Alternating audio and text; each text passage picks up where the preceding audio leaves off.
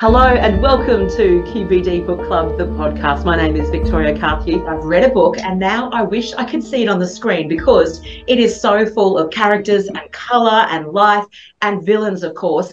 And not surprisingly, the majesty that is Violet Kelly and the Jade came to us from a poet who has many other hats she wears as well. Fiona Britton joins me now. Thanks to Alan and Unwin. Hello. Hello, lovely to be here. Now, I've done my best with all of the Jade that I could possibly muster because Jade is integral to this story. You've got some wonderful sort of mystical things going on. So thank you in advance because it is the most beautiful colour and cover and such a fun story. I think for you it must be incredible to have it out there in the world finally. Oh, look, it is incredible. And, I mean, what a beautiful cover it is too. You know, I'm so grateful for, the incredible work that's gone into it. It's surpassed my expectations. Absolutely. And I think it's one of those things as well, you know it's going to stand out on the shelf because it's so different from everything else that's out there. Yeah, I mean, there's a kind of a cozy crime look, isn't there? So it's definitely got some cousins in the, in the cozy crime aesthetic. But I don't think I've ever seen anything quite like it. So yeah, absolutely. Now, I said in the introduction it was brought to us by a poet because you have had a long life in and around words, haven't you? And been working in the business, so to speak, for a long time. Well, I don't know if I would say a long time. I mean, I think, especially with serious writing pursuits like poetry, you can feel like you're toiling away in a dark room by yourself for a long time. I guess probably 15 years of giving it a red hot go. Which included going to university, in fact, and so sort of funneling myself through one of those creative writing programs. But yeah, poetry was probably where I've had my earliest successes, which seems a great leap from, genre fiction, or seems like there's quite a gulf in between. But I would argue that there isn't.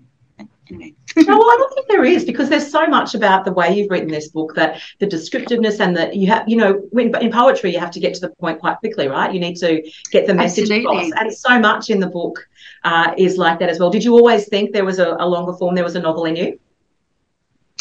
Oh, I completely wanted to be a novelist. Probably since I was a kid, but I didn't really think it would be a novelist of a cozy crime genre piece. Actually, I thought that I was destined to write a very serious piece of great Australian fiction, of a very sort of literary nature. So I surprised myself with this one. So where did Violet Kelly and all of these beautiful characters in this book come from?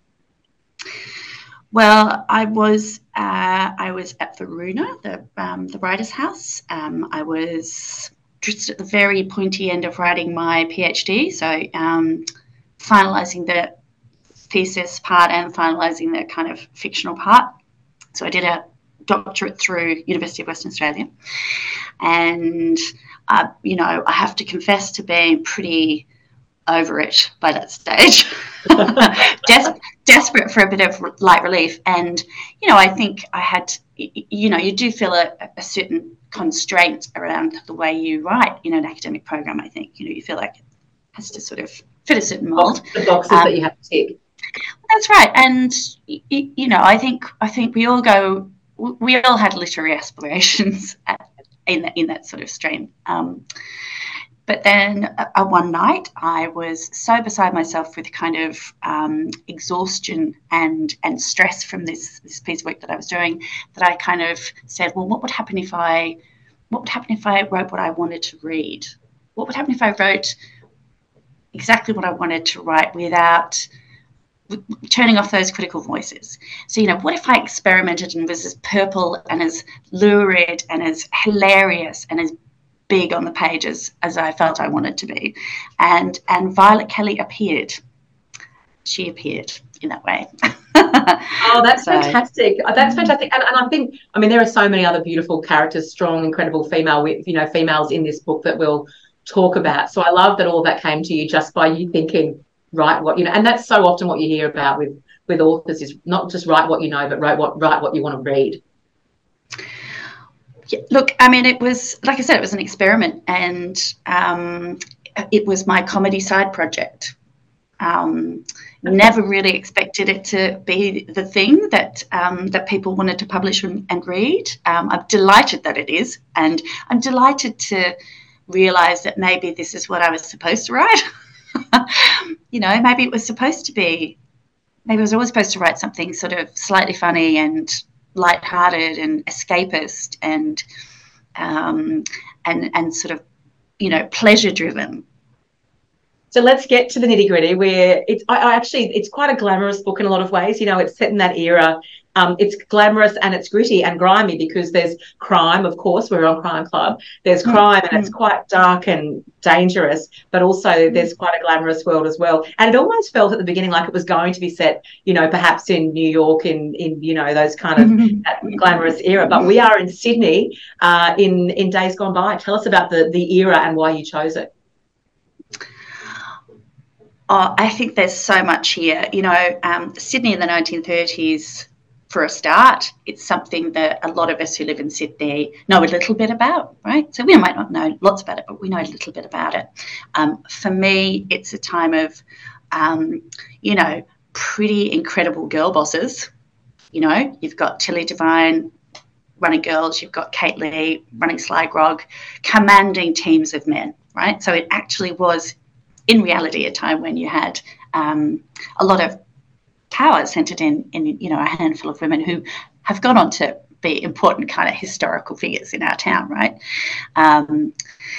So there's that gritty truth of the 1930s in Sydney. But on the other hand, La Maison de Fleur is a complete confection. Like, I don't think there's really any way a high-class bordello could have survived in Paddington at that time. So that is completely invented, you know, with all of its champagne cocktails and French knickers and visiting diplomats, you know. So you've got, on the one hand, a kind of a grounding in the reality and the politics of the time, and on the other hand, completely made up. So we step into La Maison de Fleur, a high-class bordello, as you say, run by Madame, who is quite a fierce woman, not quite as French as she might seem, which is Mais non. Which is probably why she's so businesslike and able to manage it. But she is an incredible character as well, and her lead girl, if we can call her that, is Violet Kelly, and she is absolutely one out of the box, isn't she? Quite unique. You mean Madame? Oh, both of them. Oh, both of them. Well, so I think, you know, one shouldn't have favourites among one's literary children, but I think Madame, quite possibly my favourite. I mean, Violet's great, but Madame is something special, and she is really there for comic value as far as I can make out. You know, she's sort of, I found that she just wanted to have all of the hilarious lines and deliver all of the comedy. And I had in my head all the time that I was writing her, I had Carol Burnett in the original Annie, you know, that sort of Miss Hannigan character.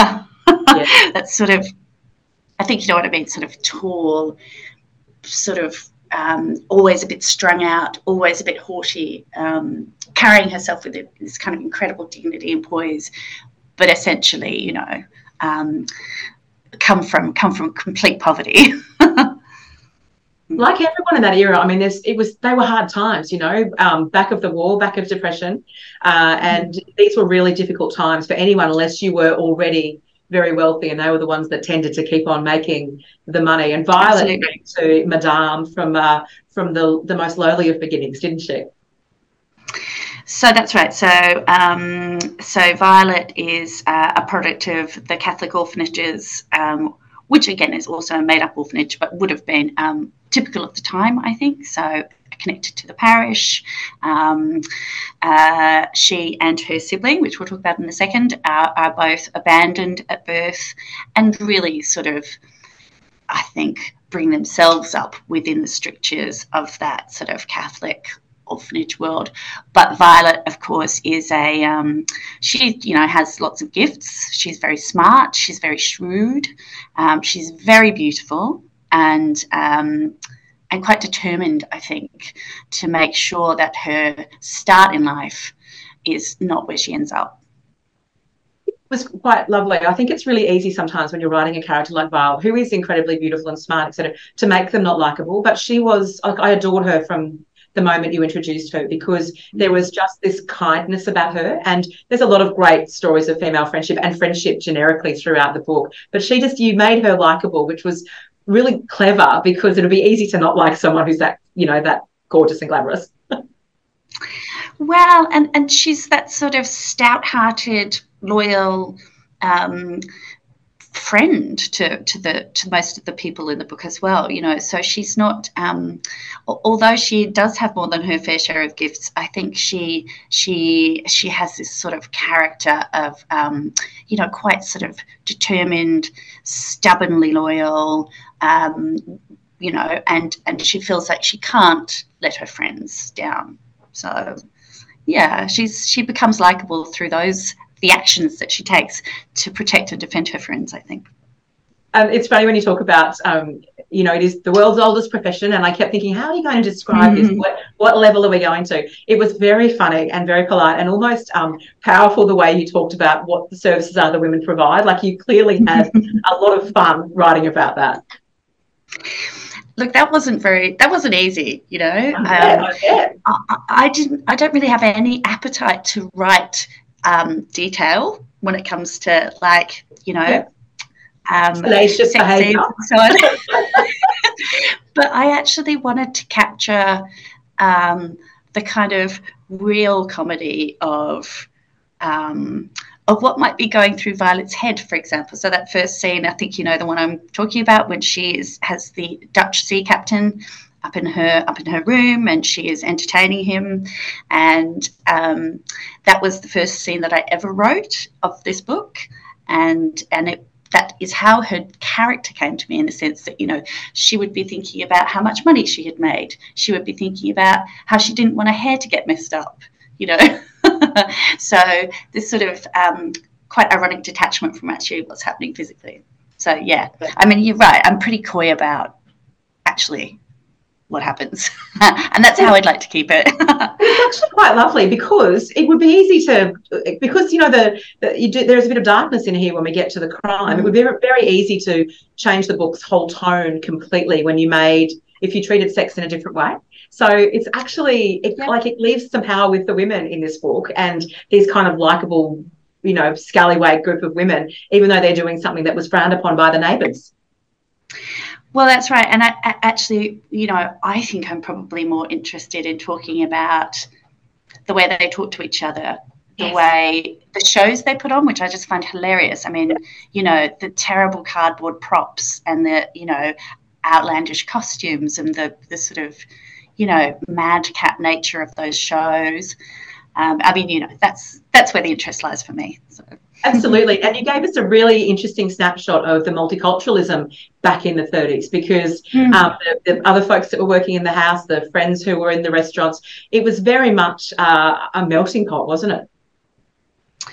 Well, yeah. And look, I mean, I'm no historian, but I have done the work to make sure that, those kind of multicultural elements are realistic. It's very interesting too, because I think there's the setting once you move out of the there's the terrace house setting, which is La Maison de Fleur. But at some point the group ventures out to Happy Valley, and I think that was a real melting pot. So that's a shanty town set in La Perouse. So you would have had the market gardens not far away. Of course, the Aboriginal sort of, I think it was a mission settlement, or Aboriginal settlement there as well. So while I think the clientele of La Maison de Fleur is probably much more Anglo, yes. I think it's it's nice to be writing to include what we know to be true in terms of multiculturalism at the time. Yeah. I guess what does happen where it takes a turn is that trouble comes to town. So they need to you've got Madame sort of looking at her past. At the same time, we're discovering Violet has quite a past as well, and that's sort of where the intersections bring the story together. Yes, well, I guess the kernel of the story is actually in Madame's past. So the kernel of the lever for the drama is something that happens in Madame's past. That's not too much of a spoiler, is it? No, To say that out too now? much away. No, not at all. So yeah, so I think in introducing or the reigniting of a problem from the past causes them all to realise that they are in a fairly flimsy house of cards. In reality, the luxurious bubble of La Maison de Fleur can only survive and be protected under certain very sort of strained conditions, and we see the importance of Madame as the sort of, I sometimes see her as that figurehead on the prow of the ship, sort of sailing them all through these tricky waters. But yes, trouble is very much in the centre of the house by that stage. Well, like that flimsy house of cards, because they are all living an unusual life, but quite a nice life compared to a lot in Sydney at that time. But there's always this kind of and I guess it was the times as well, that kind of edge of violence, wasn't there, and unruliness, and people, that kind of distrust of the law. People, when things are going south, people don't even think of going to the police, and there's always that kind of edge, and that was very much the times, wasn't it? Oh, yeah, for sure. I mean, I think if you had grown up in poverty in Sydney, I mean, I'm speculating, but if you had lived Violet's life, I don't think that you would have any kind of trust in authority or trust in police, or I don't think you would feel empowered to go and ask for help. That was very much my sense, that, you sorted out your own matters. And I mean, I don't know the truth of the policing really in that era, but it felt true to character that those people in the book wouldn't seek help in that direction. They would rely on their own resources. Absolutely, because you couldn't always trust what the other side was going to do for you as well. I read, when I was reading about you and the characters that you write, you love writing funny, fearless women who want to have it all, and I think that's what you gave Violet and so many of the other women in this book, because there's this incredible thread of friendship from the other girls that live and work in the house to the people that cook for them. There's this really strong friendship that I guess we don't often think of in that situation. Well, I mean, I know that's what my life is like. I'm absolutely committed to my friends, and we lift each other up. I mean, I feel very strongly about that. Yeah, I think that there is an ideological element here. It is quite deliberate. You raised funny, fearless women who get to have it all. I mean, I think that there's this kind of tendency in some stories to not allow women to succeed at the end. I think there's that sort of, I always think about that sort of Thelma and Louise story arc, where if you defy and if you resist, that you're going to drive your car off the edge of a cliff. So I'm quite deliberately saying no, in this book and in any subsequent Violet Kelly books, they are going to be stronger, wealthier, happier.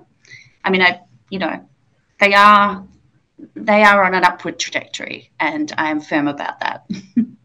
Oh, I love that indeed. And there's lots of I wonder if this comes from you, if it's something that's in your life. There are lots of mythologies. There's a little bit of Greek mythology in there. There's a little bit of superstition with the Jade. These are themes that you've threaded throughout the book as well, which also really play into the characters and the choices they make. Look, I mean, I think we're all a little bit superstitious. I know my family growing up was quite superstitious. I'm terrible. Yes. You had to. You couldn't give someone a wallet without putting a note in it. You couldn't, if you spelled this. Yep. You couldn't You couldn't, if you spilled the salt, you had to chuck it over your shoulder. I still do that. New shoes on the table, no new shoes on the table. No shoes on the table, absolutely. That still gives me chills. No open umbrellas inside. The list goes on and on. I'm number 13. I will not have the car stereo on 13 or the television. I won't sit at table 13. I'm the same. It must be a thing. My friend was telling me that you can't give someone a knife unless you do something with it. I can't remember what it was, but I mean, we're riddled with these kind of sort of superstitions. So I mean, I just think they're wonderful. I think they're probably folkloric in a sense. Don't put your shoes on the table. Well, that's probably because they're covered in mud or horse shit, or so you actually don't want that. So does it determine their choices? It certainly is part of their cultural fabric, and it certainly provides them with a frame of reference.